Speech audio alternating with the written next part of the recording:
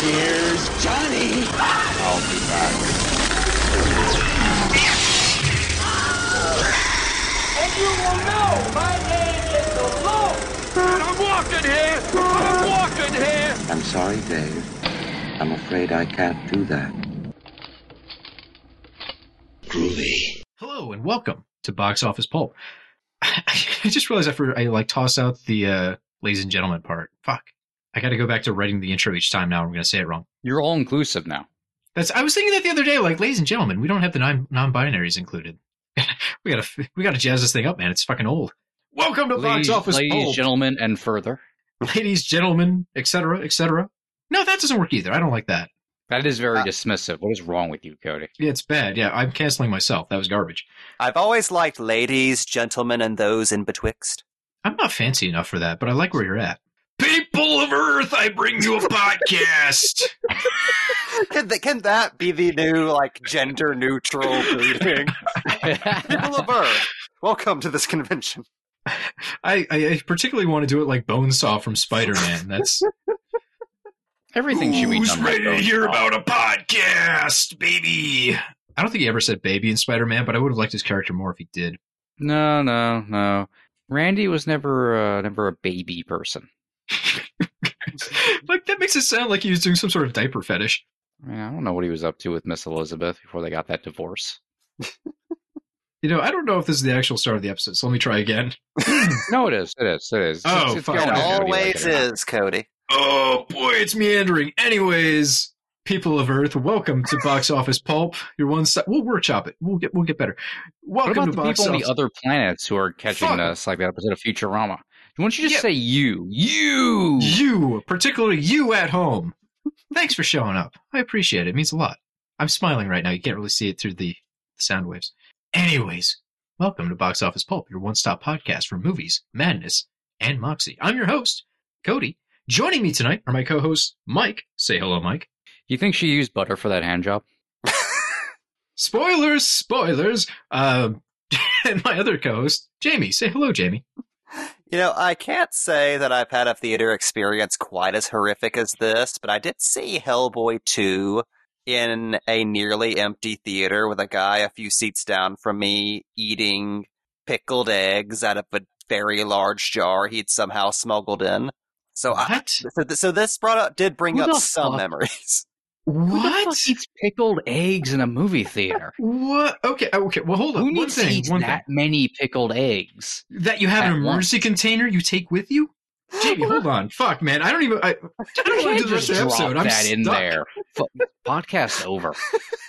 Jamie, folks at home, people of Earth, sovereign men of Mars. No, that doesn't count because I'm back to gender shit. Fuck. This is harder than I thought. Use Spartans. Use guys. Man, fuck this. I have lost the thread. I can't even remember what I was going to say. What are we Pickled here eggs. for, Cody? What are we here Oh, for? that was it. Thank you. The pickled eggs and what we're here for. We're here today to talk about the new movie, The Last Matinee, or I believe as the screening we had was named Red Screening. Was it Red Screening? Red Screening was the original name of it, yeah. I kind of like Red Screening. I know I it's can't too late for decide them to which go I like. I back. like Red Screening too, especially since this isn't a matinee, but I know Last Matinee just has a better ring to it. Right, you get the idea much faster. Like, oh, a matinee. It's in a movie theater. Gotcha. Sorry, folks. Before we get too far into that, I swear to God, I'm going to start this episode proper one of these years. We're doing The Last Matinee. It really just came out this week that we're recording the episode. You can find it on Amazon Prime. I believe that you can rent it through Amazon Prime. I think it's included free if you have Showtime. Vinegar Syndrome has a collector's edition Blu-ray of the movie you can go buy right now. I believe it's $25 plus shipping. Comes with a limited edition slipcover that's pretty neat. There's 1,000 left, so don't buy 1,000. I want one for me. And I think you can watch it. What other streaming services it's on? You can watch it I believe on it's on Arrow Arrow. Video. Correct. Yeah, Yep. it's on That was the one Arrow I was Video. missing. It went up December 1st. It has a couple special features.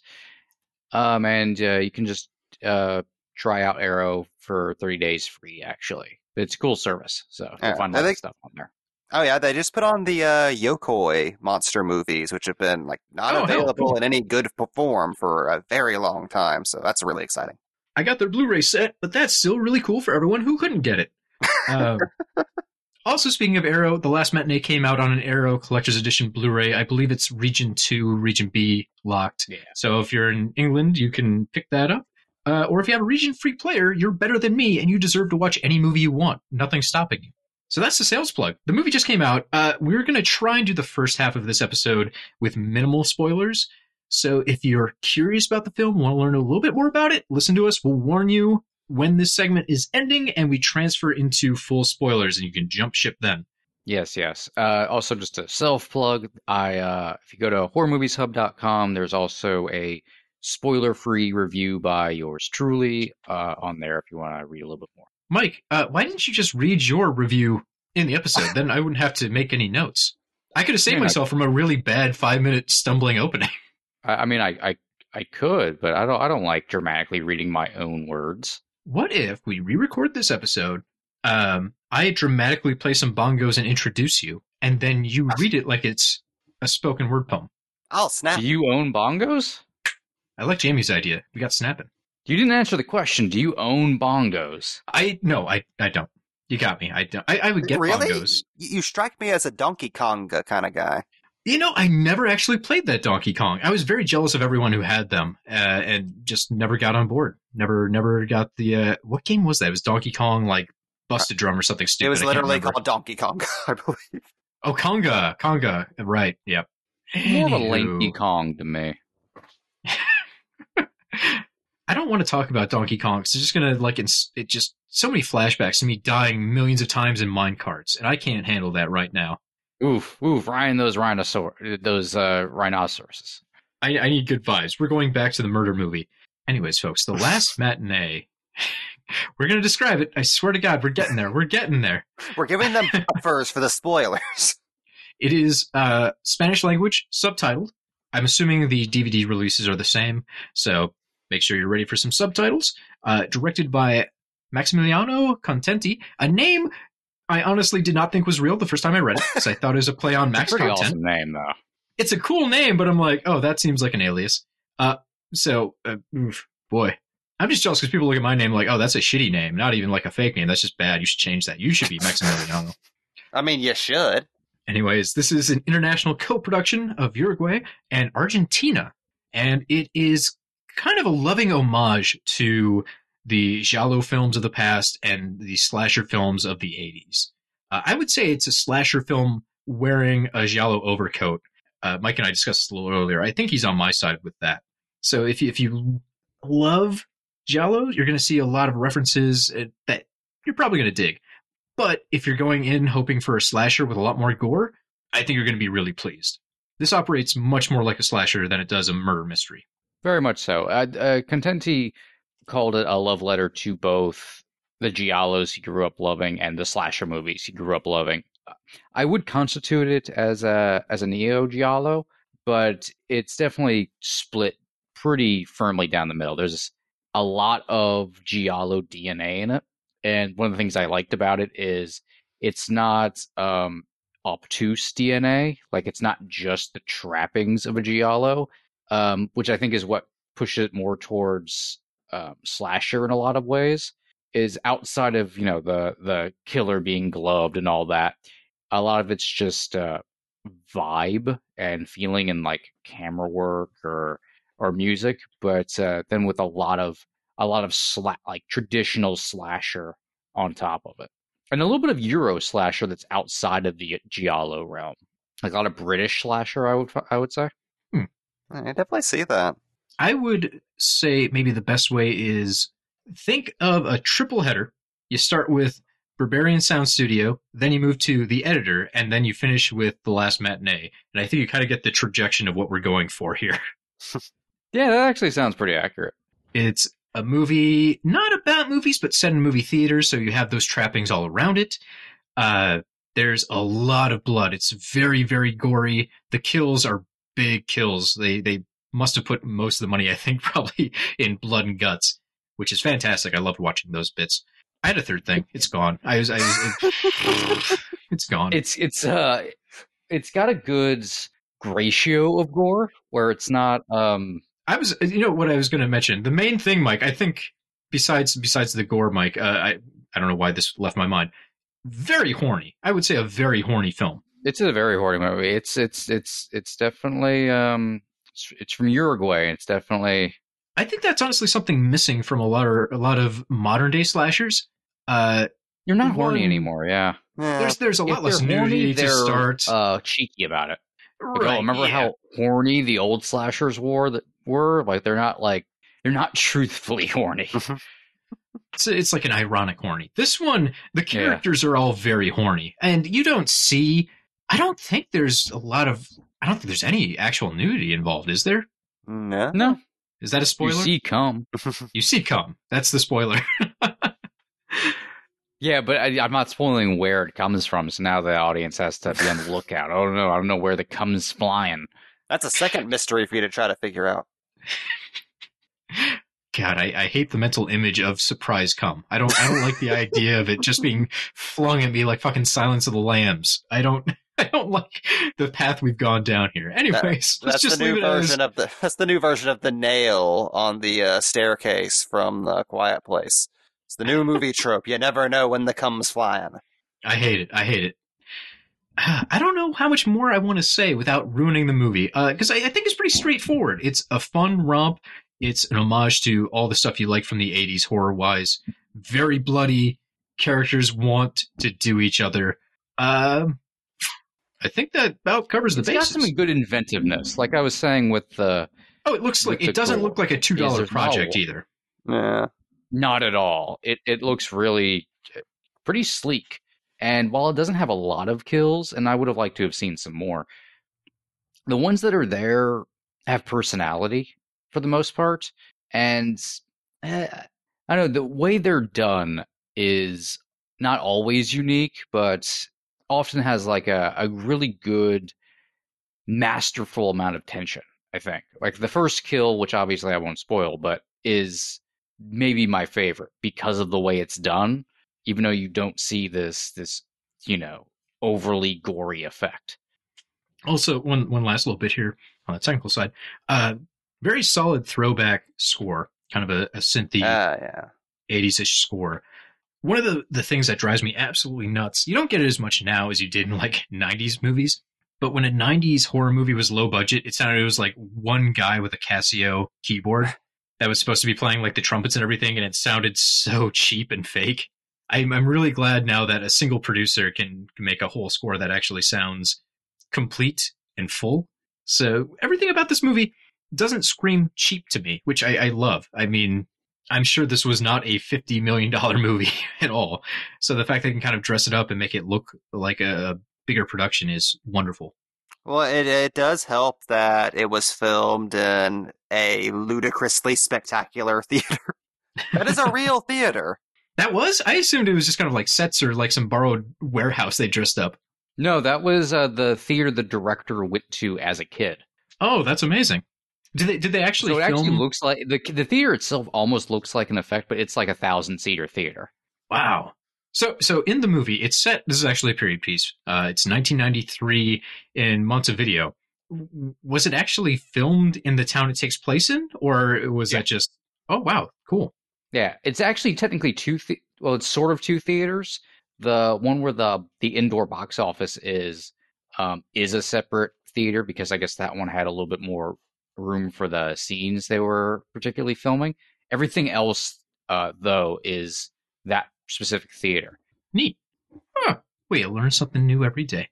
All right, folks, we've just started geeking out about theaters, which is a pretty good sign. We should move on to spoilers. I think everyone got the spoiler-free junk out of the reins. Spoilers. This is the last matinee. Ooh. Anyways, thank you, folks who are leaving now because you're afraid of spoilers. Come back after you've seen the movie and listen to us talk for like another 10 minutes. I swear it's not going to be all cum jokes this time. I promise. All right, they're gone. All cum jokes. It's all cum jokes. I was lying. It's nothing but cum jokes from here on out. Everything is always nothing but cum jokes. What a great year for cinematic hand jobs. I'm just saying, between this and Go The on. Green Knight, it's been a big comeback. When was the last time you actually saw Jism in a non-porno release? I'm thinking like there's something about Mary. That's Harold quite and a ways back. Kumar escaped from Guantanamo Bay. That was some Okay. thick Farathi cum.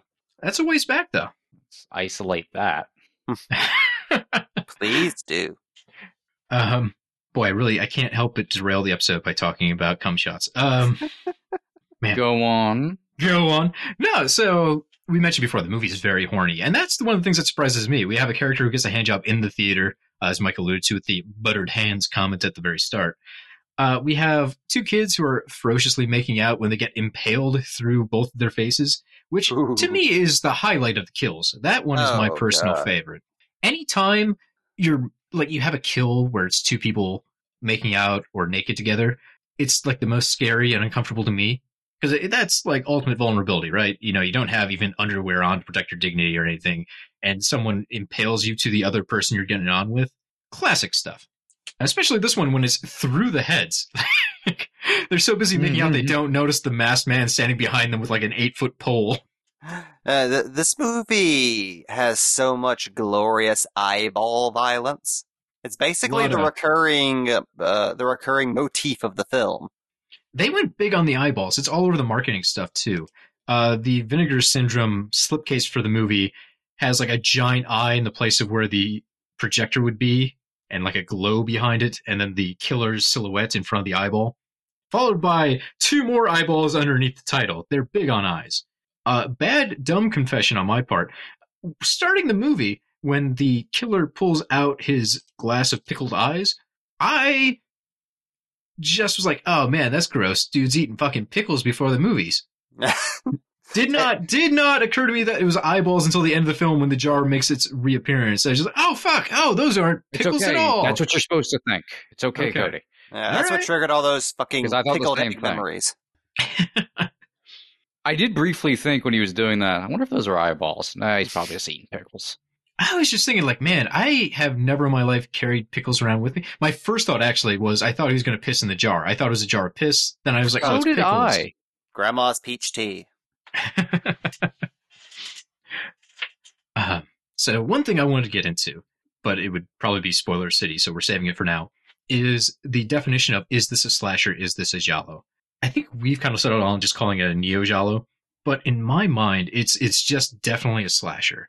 And the breaking factor for me is the killer here doesn't get like a dramatic reveal where they pull off his hood and it's like, oh shit, it's the former projectionist who's secretly your dad. There's no interpersonal drama about this dude. He is a nutso that just comes to the theater to murder everyone there. Yeah, he's just a roaming killer. Classic Yeah, he's a slasher. character. He's Yeah, more Jason Voorhees than he is Ghostface. I really appreciate their resistance to do any kind of theater-based branding with this killer. Like, I love how there's, other than, like, the eyeball fixation, there's not really any kind of novelty factor to him, which makes him all the more terrifying. Yeah, I'm trying to think through the kills. It's not like he murders someone with a stretch of film or something, right? Like he doesn't put someone in the popcorn maker. He does some inventive like kills that give him some personality that Oh, for almost sure. feel like mini art projects. Like probably one of my second favorite has to be when he kills the dude smoking. Oh, He yeah, pulls that's the my neck favorite. back so all the smoke billows out. He's having fun with it. That kill That was a made me really cool effect. That kill made me hop up and down in my seat like a 5-year-old, because I've never seen that. It It's so really, it's a inventive. great effect. Man, yeah. I think that's going to get most people on the movie side right there. It's a very straightforward but inventive kill. And that's one of my main problems with current day slashers too, is a lot of time when people get slashed, it's over and over, okay, they got stabbed with a knife and they bleed a lot. Or it's something maybe on the Jigsaw side where it's so elaborate you have to spend like 20 minutes watching the person die in the trap because it was expensive. This I like. It's inventive, but yeah. also fairly straightforward, so you get the best of both worlds. You don't just have the same kills over and over. You get to really slice and dice everyone in a unique way. As long as I'm talking about the slicing and dicing, though, I could not stop laughing. The killer, like when he does the bathroom kill, is using a retractable toy knife. I had the same model as a child. It's like a $2.95 knife. It's the cheapest thing in the world, and they have repainted it to look realistic and just folied the fuck out of this thing. I had that exact knife. I swear to God, I could not stop laughing. It's like, oh yeah, fuck. They probably went through 50 of those things on set because they would crack in half from the spring being too strong. Now you can be the eyeball killer. You could be the eyeball killer. It just like go to the next magic show you can find, and they're probably selling those and like those little revolvers that say bang and have a little flag pop out. Just to jump ahead for a minute, when he reveals the eyeballs Yes. in the jar and swirls them around and He's got to get a good one. takes a bite threateningly, I want an entire franchise with this dude. The eyeball kid. Undead or something. I mean, that would really cement it as a slasher if he was undead. I like the supernatural aspect. Like, he could just appear in any theater and start pulling eyeballs out. As soon as the projector turns on, it's like Dr. Killjoy from The Suffering. I think it's kind of like a Victor Crowley thing. Instead of haunting the bayous of the South, he's just like dilapidated theaters pulling eyeballs out of people that, are too busy making out instead of watching the film. And make it, okay, Mike, we have it set in the current day. Anytime someone pulls their cell phone out and the movie is playing, fucking, as soon as they go to the bathroom, eyeballs out. As soon as they go to the bathroom, eyeballs out. That just sounds like a weird rule. That sounds like a rejected VHS sketch. From like VHS 1. There could be another VHS after 94. We'll save it. We'll save it. Cut that part out of the episode. So I really love the kills here. I don't want to go through all of them. There's not a huge number, but I want to leave some surprises, I guess, if people are listening through to this point. But the steamy throat slice was definitely the coolest looking one. The one I loved the most was the pull through the two lovers. The killer having to perform surgery on his own face. Whew. That was so good. That was very Terminator-esque. Yes. I'll say, okay, when it comes to facial wounds, there's a couple of spots that'll always make me squeam. One, anything with the eye. I think that's universal. Nobody wants their eyes to get messed with. It just, they seem squishy. I don't want stuff poking into them. Ugh. And two is the teeth. This movie didn't do anything with the teeth, but anytime there's a film where like a character has a tooth ripped out or like something scraping against teeth, nails on a chalkboard. It's bad. So if you can work either one of those into your horror movie, you're doing something right. I mean, he's biting an eyeball with teeth. Yeah. I mean, he's unless biting that's what like might be his eyeball, which is my favorite part. I'm sorry, I'm thinking of a gag where he kills someone with a glass eye and accidentally chips a tooth. Oh, that's how they defeat him, with a sting. With the FBI agents from Jason Goes to Hell. I'm just saying it's like a Wile E. Coyote sketch, and he doesn't realize the eyeball is actually painted TNT, like a hand grenade or something. Poisonous gas comes out. To get back to a conversation we started earlier, boy, I like red screening, because if you made that actually like an Italian title, I bet that sounds dope as hell. It looks very impressive on a poster. It does. It does. But okay, so to me, the best Giallo title is Deep Red. And it's even better in the original Italian, the Profondo Rosso. Like, that sounds cool as hell, right?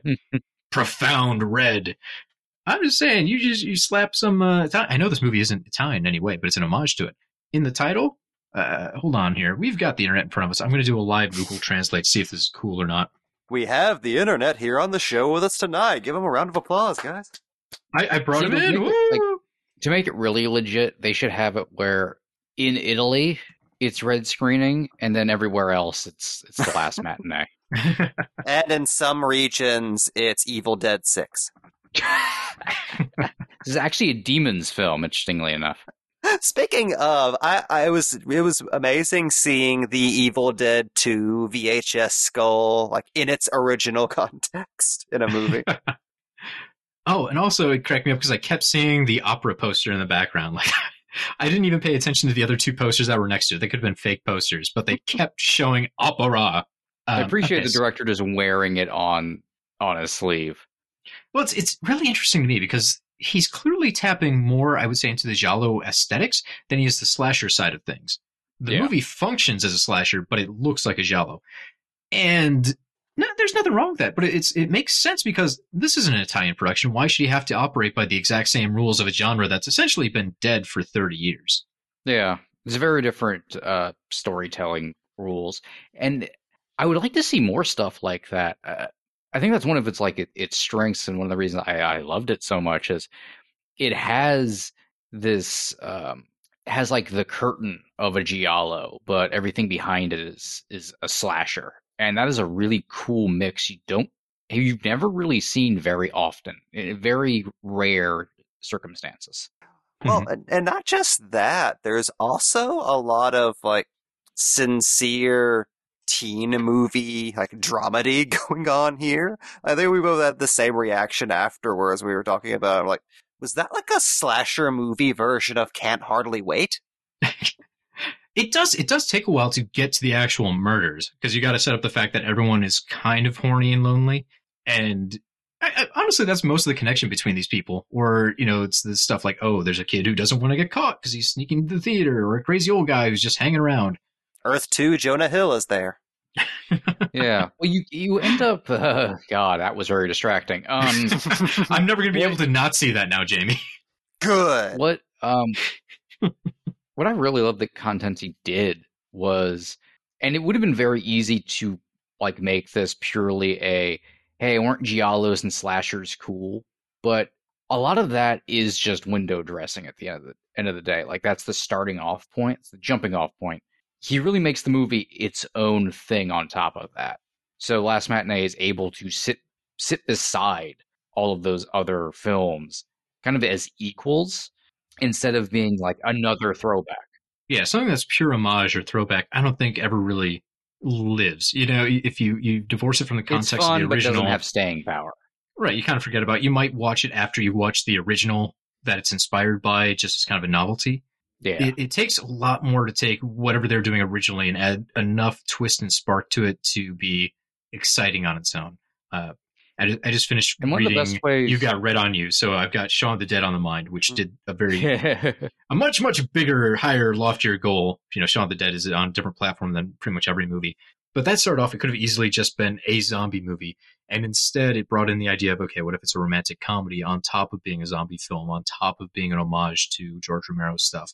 And you end up with something that's, I would watch that along with all the Romero films and consider it an equal.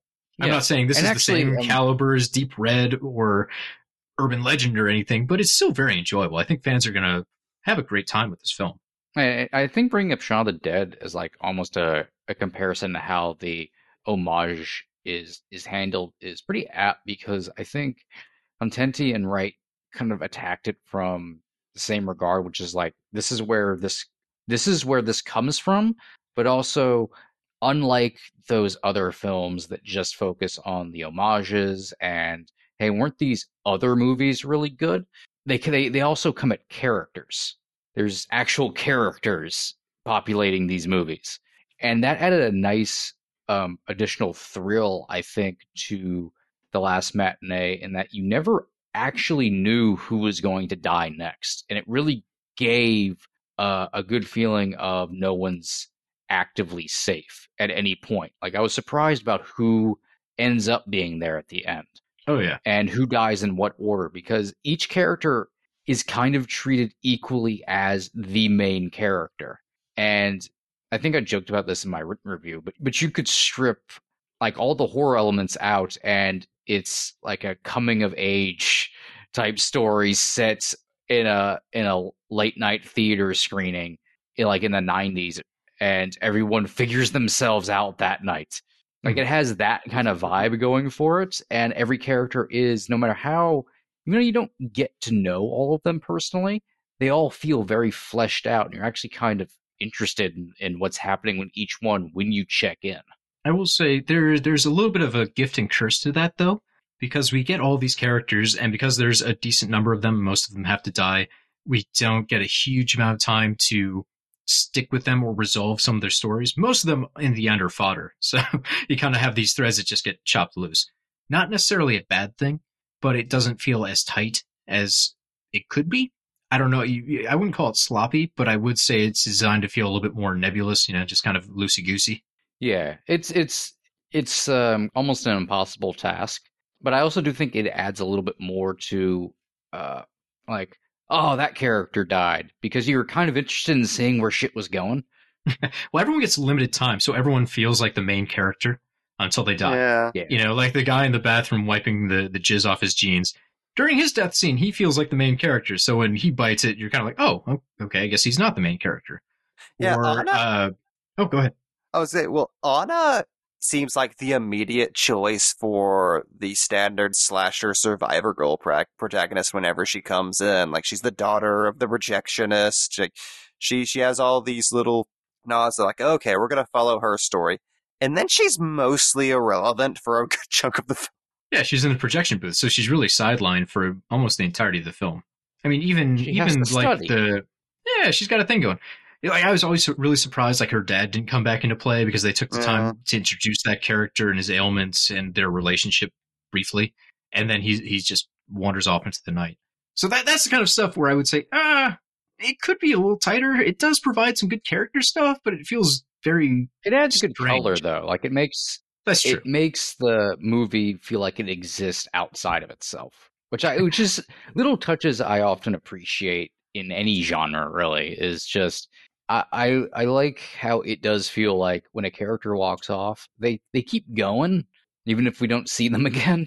My comparison would be in Jaws when Quint takes his machete and slams it against the side of the orca, and there's that close up of it kind of wobbling against the side of the ship. Machete. I really am. I'm going to keep bringing it up until Steven Spielberg remakes the movie and corrects this.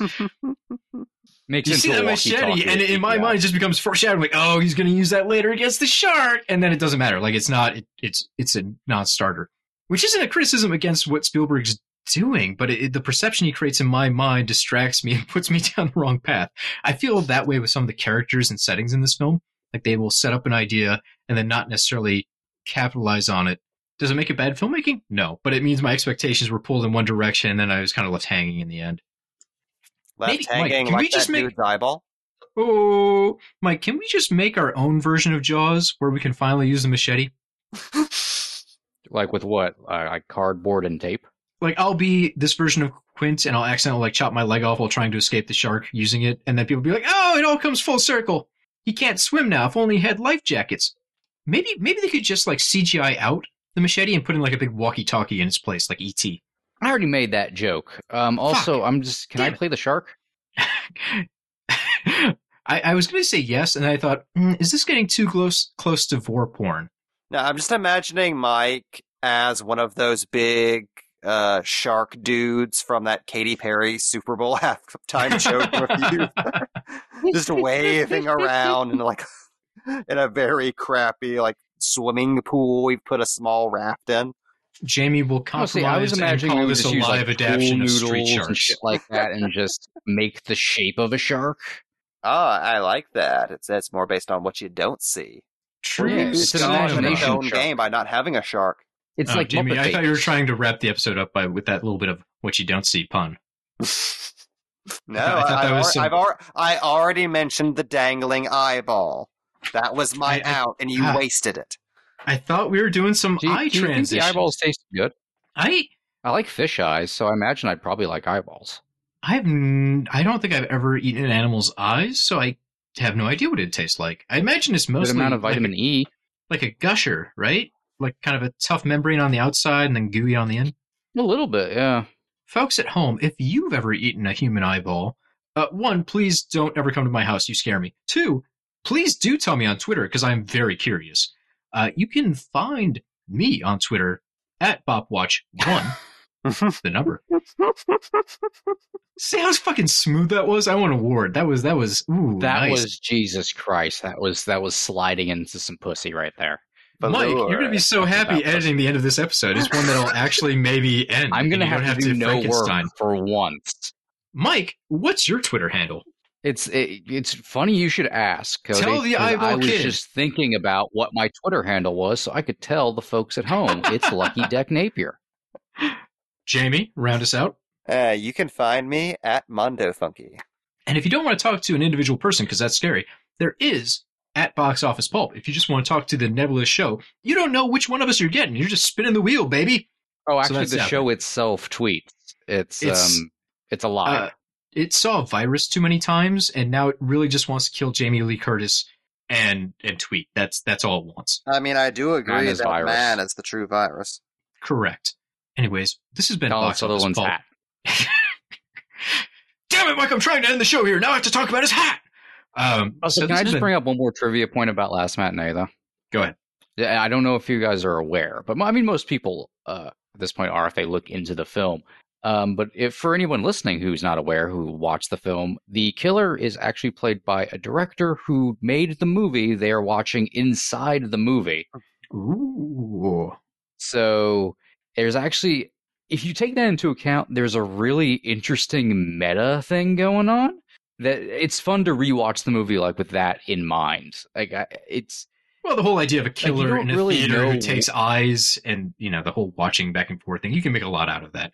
Now that I know the killer is actually a director who was behind the screen, making the film that's on the screen, watching it from the other side of the screen that we're watching. Oh my God, it boggles the mind. There's so many layers. And Michael Berryman's driving him around and he doesn't have eyelids. And I've crossed movies over. I'm sorry. Oof. Anyways, next time on New York Ninja. I'm so mad, Mike. I had such a smooth out, and then we got pulled back in, folks. I like how you brought up New York Ninja. Oh yeah. We'll talk about more later. I can't even grammatically structure a sentence. I'm so excited about New York Ninja.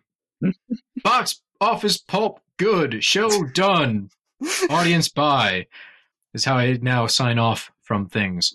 Folks, if you enjoyed this episode, we have many more that are not just reviews, but whole featured commentaries. We have episodes just talking about general film topics or new release films, old release films. We cover the whole gamut. You can find us at boxofficepulp.com. We've already told you our Twitters. If you want to follow the podcast, leave us a review. We are on iTunes. We are on Stitcher. Amazon Facebook. Podcast. I never remember that one. You just got to say it. Amazon Podcast. Why are you reading it like the library? Amazon Podcasts. You have 10 unread books. Folks, thank you so much for joining us. Folks, does folks count? Folks has to be like I like pretty folks. inclusive, right? I think you should go with folks. Folks, I've been doing that so long it'd be easy to continue doing. Yeah, I learned something this episode. Anyways, that's a wrap, folks. See, I used it. Right there. And like that, he's gone. Can you please end all future episodes with "show done"? Show done. You just close out the Skype window. I mean, I'm really mad because I looked up the English to Italian translation of red screening and I never had a time to actually say it. I have an Italian friend. I'm gonna have to be like, Leo, could you what the fuck am I saying here? And he'd be like, oh sure. Prozzona Rosa, which actually does not sound cool. I'm glad they did not do red screening. Prozzona Rosa. Prozzona Rosa. Prozzona sounds good. Proiezone. Prozzona Rosa. I don't know. I don't like it. It's no Profondo. Profondo. Profound Red. What a cool name, right? That's a cool name. Screaming metal. Cool name. Ricotta. New York Ninja. Cool name. Wait a minute. Do you think the Italians have their own word for ninja? I think it's ninja. Ninja di New York. New York Ninja. Yeah, it's just ninja. That's boring. Yeah. No. Yeah. Thanks for ending this on a downer note. This is Box Office Pulp Guy, and this has been a Pulp Podcast production. Now please, please, please, put a gun in my mouth and pull the trigger and say goodnight. And now, on with the show.